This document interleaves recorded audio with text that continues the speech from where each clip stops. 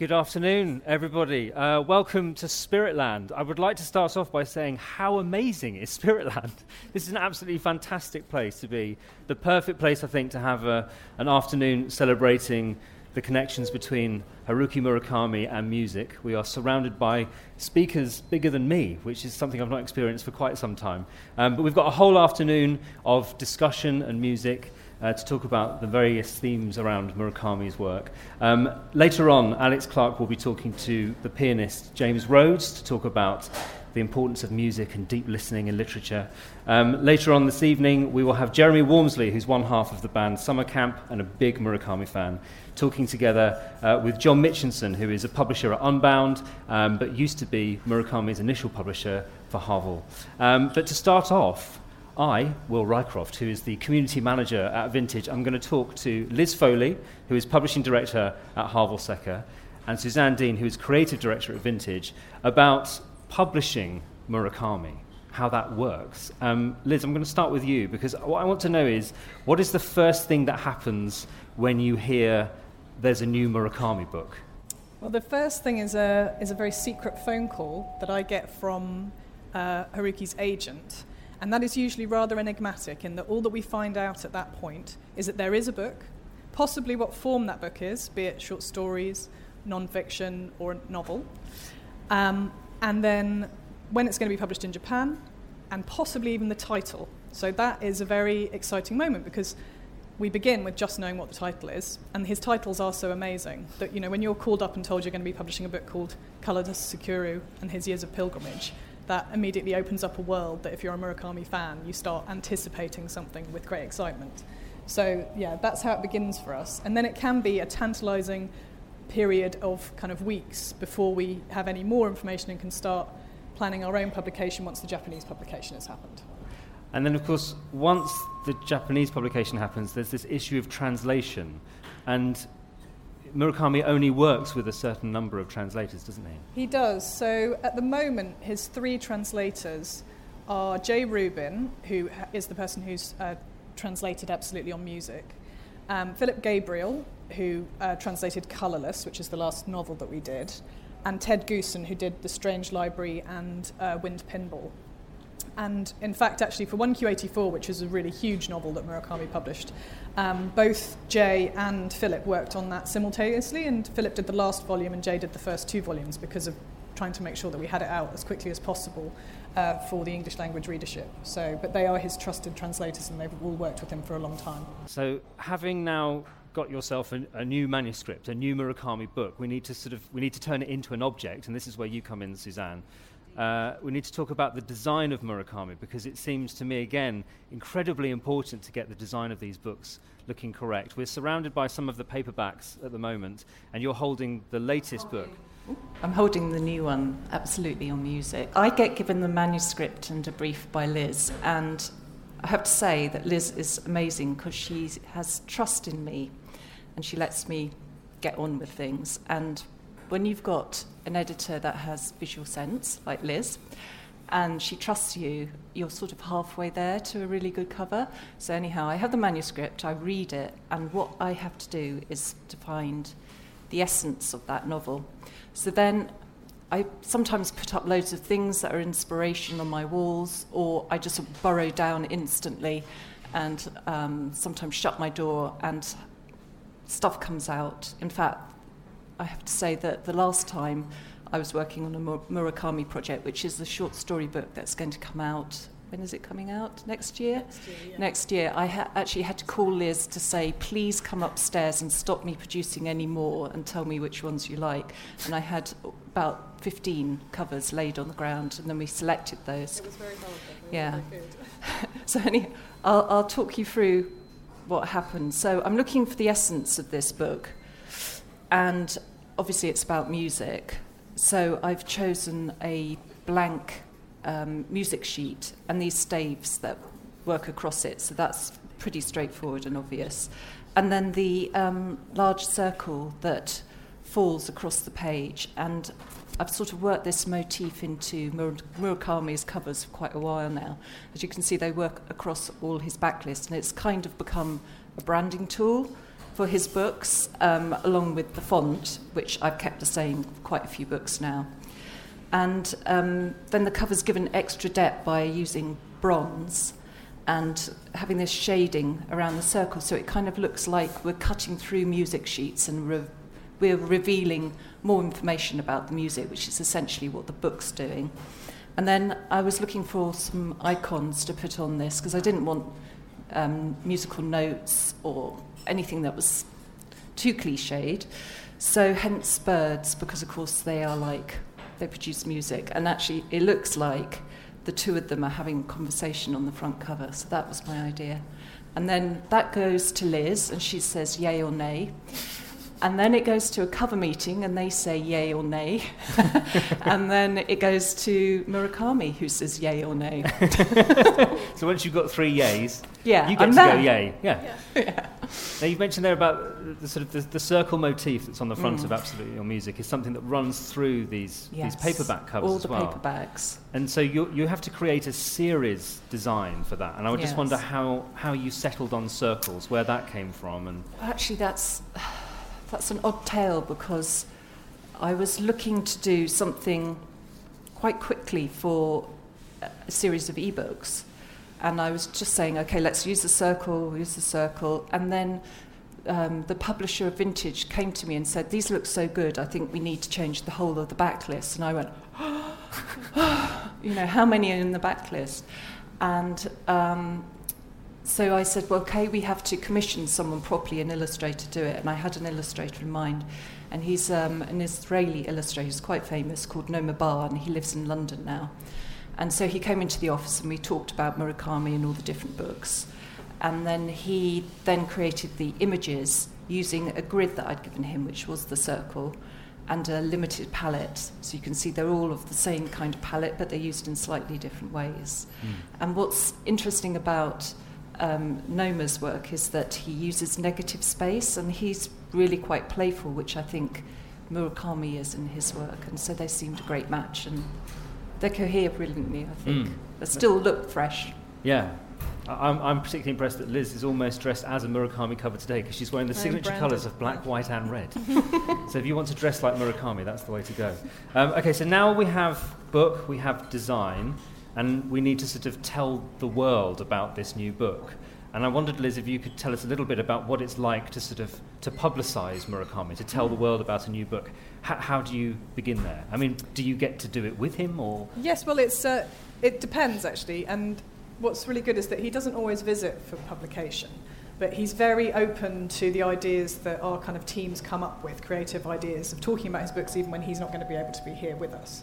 So we've done things like this event, and there's a Spotify list that Knopf put together that will go out in accompaniment of with this book next week, so that you can listen to the music that's in the book. So we do things like that. We did, for Win Pinball, we made a pinball machine that went and lived in some bookshops and now lives in our office. And for Strange Library, we had a live reading, and again, that book's quite a special design object because it looks different in the UK to how it does in the US. It's fully illustrated, and Suzanne put together everything, all the internal illustrations as well as the outside design for that book. But obviously the best thing possible is when we have him here. And I've been kind of working on and off with Murakami books since 1998, and I think twice we've had him here since then.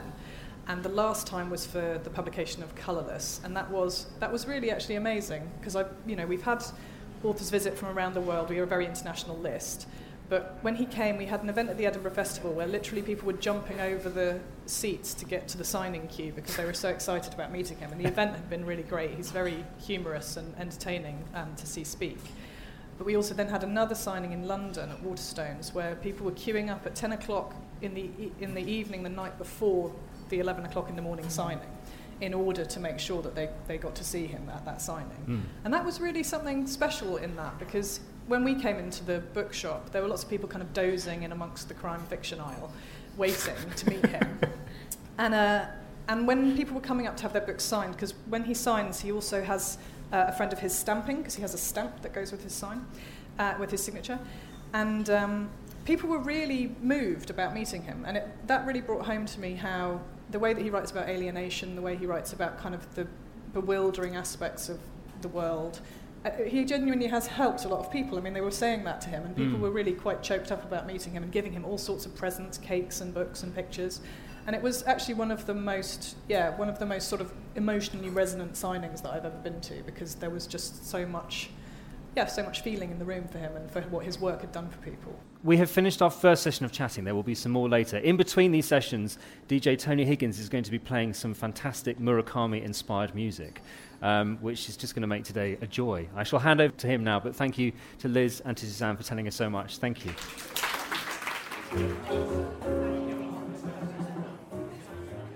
Oh, thank you very much. Thank you, everyone. I'm joined now by James Rhodes. Thank you so much for coming to see us. You're you welcome. have just got off a plane, haven't you? I have, yes, from Barcelona. You're going to talk to us today about these sort of connections between music and reading and deep listening, aren't you? Deep listening. Deep listening, which of course is what Spiritland is all about. You've been reading this new book by Murakami. Just tell me a bit about the sort of connections that he makes. Well, for me, it's a proper geek fest, because I'm a classical pianist, and it's him and Seiji Ozawa, who I've worshipped since I was that high. I met him in an airport once, and I think he was slightly astonished to be recognized, because that doesn't usually happen with classical musicians, and I wouldn't stop talking to him. But this is just those two talking about stuff that I absolutely love. His encounters with other musicians like Glenn Gould and Leonard Bernstein, and him conducting the Berlin Phil, and, you know, it's very detailed, but it's filled with kind of facts and wonderful anecdotes that I really like. It's interesting, that idea that a writer, obviously, as we all know, a writer to whom music means a lot, that different language of representation, puts those questions to Seiji Ozawa. What kind of things is he most interested in drawing out? Well, Murakami seems, he's incredibly knowledgeable. So they listen in the book, they listen to different recordings of the same pieces, and it's astonishing just how much he knows. He can tell the difference in recordings from one orchestra to another, and German orchestras sound different to American orchestras, and so he really, really knows his stuff. I mean, it's almost like two really professional classical musicians talking. Can you just give us a bit of a hint about how, if you are a composer, conductor, you work, or a musician indeed like you, how much the sort of written word means to you? Because it is such a different medium. It's such a different way of thinking about the world. But as listeners and readers too, I don't think we have to be as specific as musicians and writers. It's one of the things that always astonishes me is we will listen to an album 100 times, but we will very rarely read a book more than once, maybe twice if it's really good. And that's something that I've always found, and I still don't really know why that is. I think maybe we're very unused to active listening, perhaps. When you're reading, you have to concentrate, and often with music, it's very easy just to kind of let it wash over us, and so we can listen to something again and again and again. And I think sometimes we think if we've read a book once, that's it, we've got everything we can get out of it. And I think we lose a lot by doing that. I think it's quite nice to go back every year or two and read kind of old favorites again. I've always thought with music, if I was in Barcelona and just played to 1,000 people, and every single person in the room would have had different pictures and stories going on in their head while I was playing Chopin or Beethoven or whatever. Books, I think that's slightly harder, obviously, because the written word... This will sound really pretentious, and I don't mean it to be, but Ian Forster said something like, classical music is the deepest of the arts, and it's deep beneath the arts. And for me, that's the great thing about music, is it goes underneath words, and we can kind of make up our own storylines and our own images and pictures while we listen to it. And what might seem terribly sad to one person might seem very uplifting to another with music. But with words, it's more prescribed, isn't it? Because in a way, the author is telling you what the story is and how to think about that. So I guess the challenge in reading a book is to take away your own personal take on it, which is quite hard sometimes. I think you have to really concentrate quite hard, which I'm not very good at. You have to try and find space in a narrative in sort of black and white, as it were, in type, to sort of insert your own kind of imaginings, I suppose, is one way to sort of think about it. Absolutely. But I wonder, actually, if thinking about that is one of the joys of a writer like Murakami, that there is this deliberate idea of encouraging readers to lose themselves, to be mystified and to be sort of confused and come up with different kinds of solutions. I think that's the whole point, is to lose ourselves. There's never been a more important time to lose ourselves, as anyone reading the newspapers will know. Everything's just gone to shit in 2016, hasn't it?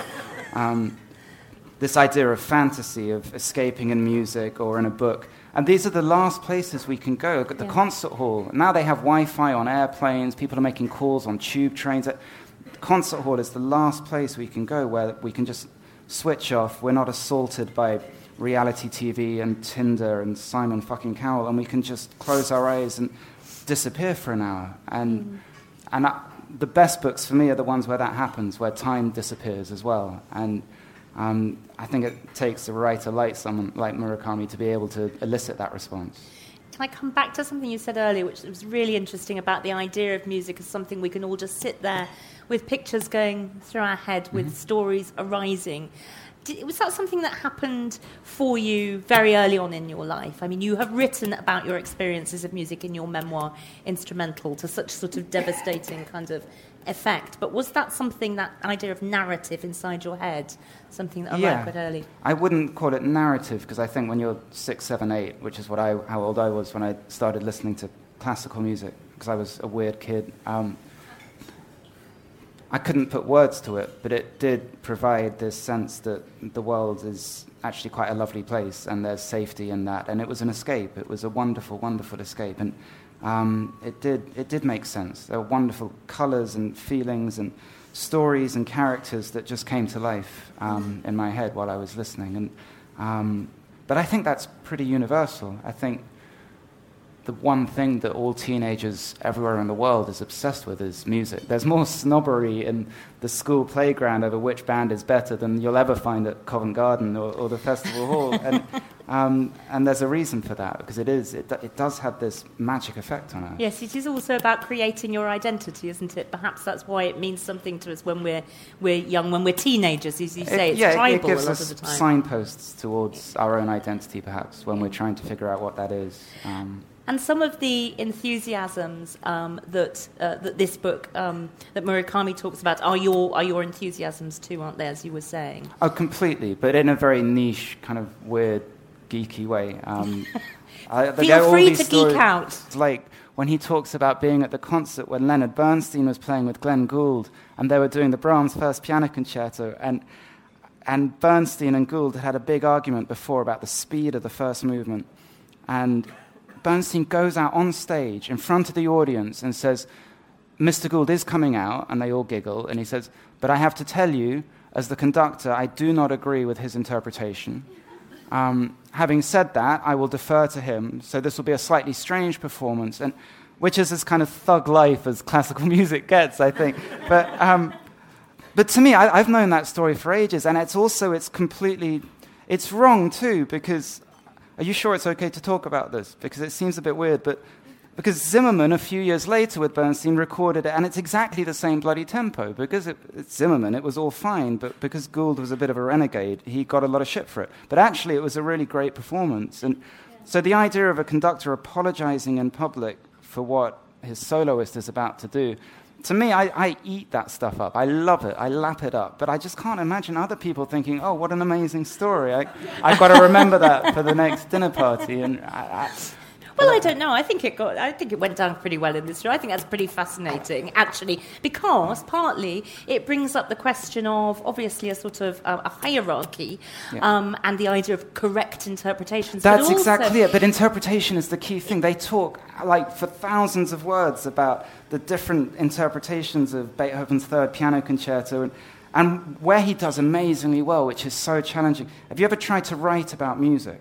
It's so hard. It's so hard to, you have such intense feelings about music. And then, because I wrote a book and I had to write about music, and it's much easier to write about other things than writing about how do you translate what you hear in here into words that people will read and then understand what you're trying to say. And they managed to really explain that, the difference in interpretation, and how one version of Beethoven 3 can sound much more kind of visceral and argumentative and kind of at odds with the conductor, and another can sound very kind of fluid and relaxed. And And I've played the thing, so I kind of understand that. But as someone who isn't that familiar with it, I imagine it must be quite challenging, but he seems to do it really well. Did you come down in that particular instance? Because it's really interesting who, as it were, sort of for that moment only, owns that piece of music, the person playing it or the person conducting and orchestrating it, neither of whom have actually composed it. It's just... The composer owns it.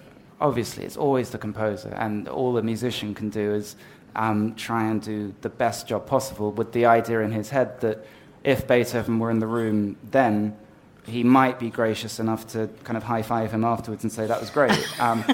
Although he was completely deaf, so he wouldn't care, I don't think. But I think we have to remove as much ego from the performance as possible and just say, listen, holy shit, listen to what Bach wrote when he was out of his mind with grief, when 11 of his 20 children had died, and his wife died, and his siblings died, and his parents died. And he didn't just sit at home drinking special brew and feeling sorry for himself. He wrote 3,000 pieces of music, and he taught the organ, and he conducted the choir, and he wrote for the church and the court and his students. And it's astonishing what he managed to do.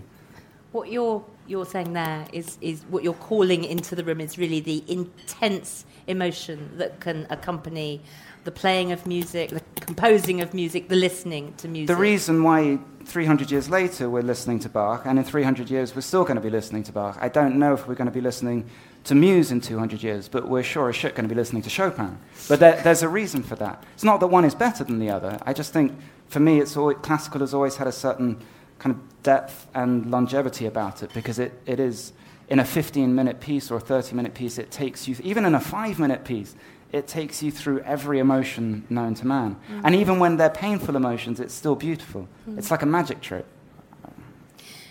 Can I ask you about those sort of categories, though, when you say classical music, but would you then, for example, extend that to jazz music? I hate the segregation. I hate the phrase classical music. I use it because there's no other word. I did a thing a while ago, and I said on Twitter, is there another phrase for classical music? And there were a lot of responses. There was shit music, dead music, boring music. And I just preferred music. There's so much segregation. We have jazz and rock and classical and grime and pop, and we have different radio stations, and we different sections of the iTunes store, and different concert venues for different...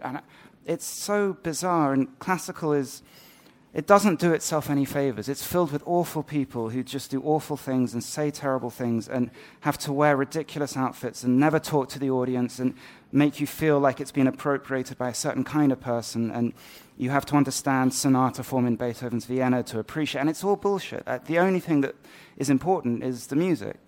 And it breaks my heart that, what are there, 70 million people in the UK? I imagine there must be 60 million who have never heard an entire Beethoven sonata, the whole thing. And I think there's something really, really wrong with that. Joe, thank you so much. That was so galvanising and really, really interesting. Yeah. Thank you for coming and spending some time with us this afternoon. Yeah. Good. Thank you.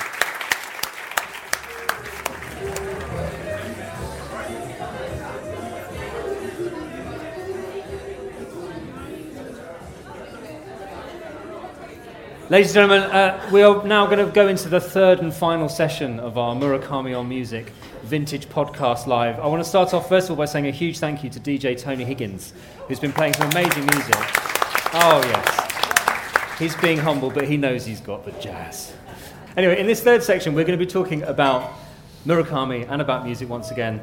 First of all, with John Mitchinson, who is publisher with Unbound, but who was publisher at Harville. And would I be right in saying possibly, John, the man responsible for bringing Murakami to an English readership in the first place? Well, I wasn't the very first. The very first Murakami published in the UK was published by Hamish Hamilton, in fact, in 1990. But it got very few reviews and didn't sell. And I was I was a bookseller at the time, and I had read Wild Sheep Chase was the first one, which intrigued me because it was his third novel, and by that stage he'd already become a best-selling Japanese novelist, and I couldn't quite see why he wasn't going to become a best-selling novelist in Britain and America as well. And then life changed. I found myself being delivered by post the manuscript of the translation of Wind Up Bird Chronicle. And the rest, as they say, is history. Is history. I asked, on my way here today, I asked Vintage's followers on Twitter what their favourite Murakami novel might be. And A Wind Up Bird Chronicle is actually one that came up again and again and again. It is actually my personal favourite, but also Jeremy, this is Jeremy Walmsley, who's a musician and one half of the band Summer Camp, and a big Murakami fan. But I think it's one of your favourite novels as well, isn't it? Yeah, I love it. I also love the short story that it originated from in The Elephant Vanishes, which is a great introduction to Murakami's work as well. Brilliant. I think it is actually. I think if you haven't read Murakami before, I'm presuming everybody here has, but if you haven't, then his short story collection, The Elephant Vanishes, is a brilliant way of getting a sort of taster, because it gives you everything that is Murakami in several digestible sections. John, if one of you could tell us a little bit more about what it felt like to be publishing Murakami at the outset. I mean, I'd read. Hamish Hamilton did Wild Sheep Chase, and then a year later they did Hardball Wonderland at the End of the World, both of which I thought were just remarkable. I mean, I think you kind of, Murakami is one of those writers, you remember the first time you read Murakami, right? Mm-hmm. There's, I would say, within a few pages, if you gave me a Murakami novel, even in translation, you would think, I know what, I'm in this strange world again where this weird 30-something man is kind of cooking or listening to music, as we'll go on, and kind of musing philosophically about life, and then weird shit happens. Animals will arrive. And then more weird shit happens, and then animals are talking, and everybody, there's always disappearance, and he's kind of always very cool and, you know, slightly bewildered, and then there's more or less no resolution of any of the mysteries by the end of the book. But it's the getting there that counts. So when I first read it, I just seemed to me that he was, it's that high-low popular kind of literary thing. You're continually feeling like you're in some kind of thing where you don't know which way's up.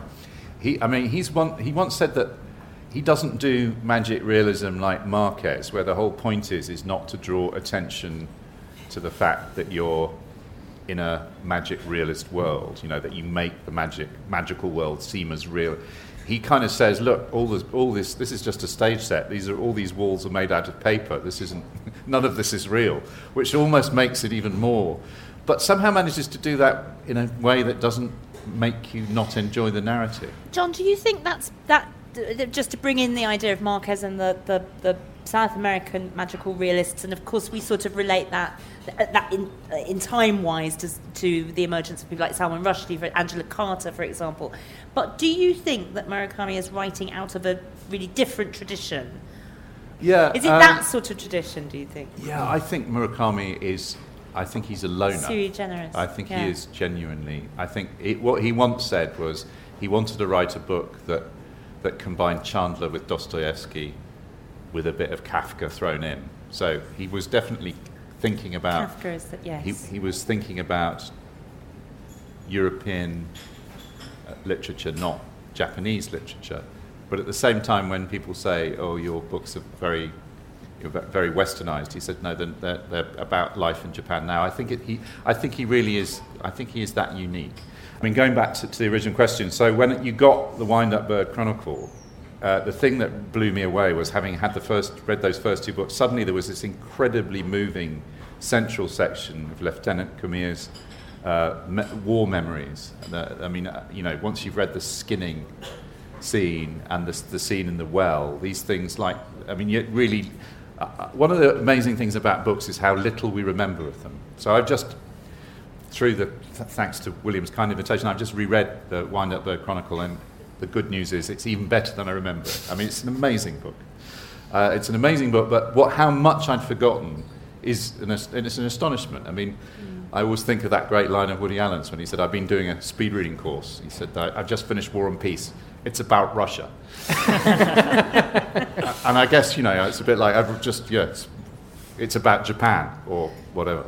But the bit that you do remember, I think everybody who remembers is the Lieutenant Kumir at the bottom of the well, and the sun and the light and then Toru putting himself in the way that only this is the thing about who would even do that? Who would buy a rope ladder and put themselves in the bottom of a well because their wife had left them in some weird way? But that's the mad thing, is that once you get into the logic of a Murakami novel, you can't, you want to know what happens, even though you know he's not really going to give you that absolute kind of. I think sometimes he does. I think some of the books he does. Norwegian Wood is a very realistic narrative, but. Jeremy, I wanted to ask you, because you're a big Murakami fan, and I mentioned earlier that you're a musician, so it'd be very easy to kind of go, well, is it probably because of your connection music-wise? Because we've been talking all day about how much music sort of infuses Murakami's writing, but it's probably not that simple. Would you like to sort of say what it was that first, really helped you attach to Murakami as a writer? I remember I think that sense that he had this whole world that you could just sink into and completely lose yourself from what the real world was like, which obviously at the moment in the current climate people might be quite keen to do. Really like no other author, he just creates a reality that is recognizable but isn't ours. And I've always wondered how much of that is down to the fact that Japanese culture and life is very different to the life that we live here, and I've been lucky enough to visit Japan a couple of times, which hasn't really shed any light on that question. And yet at the same time there's something so familiar about it, and I think a big part of that is his frequent use of music as a kind of anchor to say, if you know the music he's talking about, then it instantly gives you a sense of the atmosphere of the kind of personality of the characters. I guess it's kind of like shorthand to tell you what the world's like and what the people are like. Yeah, is it a bit like the sort of underscoring you have in a film, which I'm afraid nowadays you often get that very lazy underscoring, which kind of goes, this bit is sad, or this bit is thrilling, No, I don't think it is. But it's not that. Quite like that, is it? It's more like cultural. It's more like saying these are the reference points of the world. This is what the world is like. And he's interesting, isn't it? The way he uses. He tends not to show off with music. Yes, yeah. It's not to make him seem cool. He tends to use kind of things that are accessible. Not he's not showing off his knowledge. He's obviously jazz aficionado, but when he asked him what's your favourite jazz, he said Miles Davis, Kind of Blue. Yeah. And which is pretty cool. He's not and when somebody once asked him, what about Coltrane? He said, no, too insistent. Yeah. Which is brilliant, actually. There's one, I can't remember which book it is. There's one scene where a character comes home and puts some records on. One of the records that he puts on is the disco version of the Star Wars theme. I also liked that I read an interview where he was... I think in Kid A, there's a Murakami reference, and he got really excited that Radiohead were. Oh yeah. That Radiohead were Murakami. And Johnny Greenwood, of course, scored the Norwegian Wood film. Yeah, so. Absolutely. There is that, I think, it's slightly what you were saying there kind of hits on something about him, which there is this huge delight in the whole of the world, isn't there? There's sort of it's a kind of magpie tendency to bring in cultural references and story ideas. He says one of the things about Murakami is he's really easy to read. So that it's not difficult in that formally difficult, in that sort of Finnegan's Wake type of formally. But he always says he wants to be kind, that he's kind to the readers. What's mysterious is where the hell he takes you, this sort of strange journey down into the basement of his unconscious. And how everything fits together. But the surface narrative is usually very, it's deceptively kind of gentle, and he kind of leads you along on this. I mean, they're sort of the weirdest detective novels ever written. Yeah. And he's also, I love the other metaphor he always uses when he talks about his work, is a cabinet with drawers in it, and that's memory.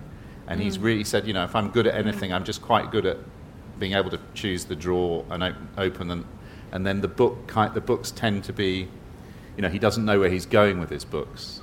That sense of it being open and being open to possibilities, which I think is, I like that code thing. When he's writing, he has the most extremely, ridiculously sort of monastic routine. He gets up at 4 a.m, he writes for 5 hours, then he runs 10 kilometres and maybe also swims 1,500 metres, and then is in bed by 9, and he can do that for 6 months. It's a sort of self-imposed kind of discipline, and I think. And then when he's not writing, then is his life quite different, or do you just mean he gets up at 5 a.m. or something? I don't know. He just Have you read his What I Talk About When I Talk About Running, which is a book where he talks a lot about his creative process, and it sounds like it's pretty much a 365 days a year kind of life for him. And he has he's very prolific as well as his novels. You know, he translates other authors and he writes all kind of non-fiction stuff as well, doesn't he? So I think the impression I got anyway from that book, you would know much better than me, but it sounds like. Well, Jeremy, you mentioned so what I talk about when I talk about running, about Murakami's obsessive almost running, but it does speak about creative process, really. Yeah. And I wondered whether for you as a musician... Well, I found it very inspiring. I mean, it actually got me running as well, which he says in the book, if it gets him on running, he'll be really pleased. That's not the point of the book, but if anyone's thinking about it, I'd recommend reading it as a kind of get off your bum kind of prod. I mean, his creative process, the way he talks about it, he says, you know, writers need talent, but they also need endurance. And I've always believed that the key to being successful in any creative field is, okay, you need something to get started with, but really what distinguishes those who are successful from those who are not is the ability to stay on even when you're not having any success and even when you're not very good at it. Like James was saying earlier, you know, you have to get through that bit where you're not very good and you're plinking and you're missing keys. You have to get through that point to the point where you're able to produce something that's good enough for someone else to hear or read or, you know, hang in a gallery, whatever it is you want to do. Yeah, he was quite late. I mean, he was 29 when he wrote his first book, which is kind of quite late for him. What had he been doing up to running then? a jazz bar. And he talks about that in What I Talk About When I Talk About Running as well. He says that he was just watching a baseball game and he suddenly thought, gosh, I should write a novel. Yeah. He just went home and started on it. Amazing. There is this air, and I think it often contributes to writers' reputations, to the way that they're enjoyed, and I don't think it detracts anything from the writing itself. But there is a mystique, isn't there? It's partly to do with. It'd be unfair to call him a recluse, but he is not an obviously public figure. He's not a joiner. He's not a joiner. He's not one of life's joiners. But that idea, and I think again it was touched on a little bit by what you were saying, that he is almost, there's something sort of seer-like in a way. This person is just going to explain things that we don't quite know how. They're not going to reveal everything. And that idea of his mysterious unconscious. I love that thing where the thing that the lieutenant who has the vision in the well, the thing that he really has kind of, you know, the book is he's told that he's not going to die, so he knows that he's not going to die, and he becomes to believe, see this as a curse. And it's that when the light fills the well, he can't see the thing that's making shape. It's like the final clicking into place of meaning that he's hoping will happen just doesn't happen. And he's spent the rest of his life feeling, I mean, it's just being alive, isn't it? That you never ever quite get there. There's always something elusive that you're trying to get hold of. You mentioned Radiohead earlier, and this sort of has made me think of, I'm a massive Radiohead fan, but it means that when they're about to release a new piece of music, I have this slight anxiety, which is, what if it's no good? And I'll feel really sort of disappointed. But if you're a Murakami fan, do you have a similar thing? When you're waiting for the next book to arrive, are you kind of like, yeah, but what if I don't like it? Am I going to suddenly betray this relationship that I have with a writer? Do you ever feel like that about writers, or is it just me? I have that with I have that with Radiohead as well. I remember I had it with Ian Banks, Rip, for his last couple of books. I was, you don't want to be let down, but at the same time, it'd be very churlish to, if you love someone's work, to, whinge about not liking something. And then sometimes you can find that something that didn't hit you the first time around, maybe you come back to it a few years later when you've changed, and then you realise, actually, oh no, it was brilliant. I was just an idiot then. Yeah, not everything can be a banger, can it? Exactly, I mean, you've got to, sometimes artists across art forms are trying things out, and they don't always totally work. I mean, I don't know how you explain some of Radiohead, but That would be the next Vintage Podcast Live, where we would discuss Radiohead for 6 hours. I'd actually love that. Can we do that? Let's put it on the list. I think there is that thing, is, when you're sitting down trying to piece together some of the odder albums of Radiohead. But you know that the people who created it are the people who created, OK Computer. So you it's a bit like that with a writer. You have to sort of pay out. Yes. You have to give them some time and figure out it may be you, not them. Yeah. I mean, I don't really like ever thinking it may be me. Not I know. I think great, that's always a challenge, isn't it? When you think this is just terrible. Maybe they just did it for the money. I should make it clear. I am a fan of Radiohead. It's just since somebody said to me, movies, yeah. Without Radiohead there would have been no Coldplay, and that kind of altered my view forever. Really. Controversial. You can't blame Radiohead for Coldplay. You can't. That's not fair. But can you? That's the question. Anyway. Jeremy, so I was just going to say, because we've had Elephant Vanishes has been turned into a stage production, Norwegian has been turned into a film. Have you ever, or will you ever be tempted to take something from Murakami and turn it into a piece of music? On our last record, actually, one of the songs was pretty heavily inspired by what I talk about when I talk about running, which, as you might have guessed from how much I'm talking about it now, is one of my favourites of his. But aside from that, I think it would be very challenging to directly translate a Murakami novel into a pop song. I mean, in general, turning a novel into a pop song is quite difficult. I mean, I guess Wuthering Heights would be one example. A great example. Yeah. Is that the exception that proves the rule? It's hard to think of another. I can't think of another. Maybe you've just set me a challenge, Will, which I'll there you have go. to... Yeah. So what's the name of the current album from Summer Camp that you can hear this song? Our last record was called Bad Love, and we're just working on our fourth at the moment. Elizabeth, who's in the band with me, is sitting there and is embarrassed. visibly cringing right now. As I mentioned. Tough. Well, listen, I think I would like to say, as well as thanking Spiritland and everybody who's been a guest here today, I'd like to say a huge thank you to all of you for coming. Yeah. It's been a really lovely way to spend the Sunday. Really I hope you all agree. We've had lots of things to talk about and to share. But if I could just ask you to put your hands together for everybody here at Spiritland and for John and for Jeremy as well. Thank you.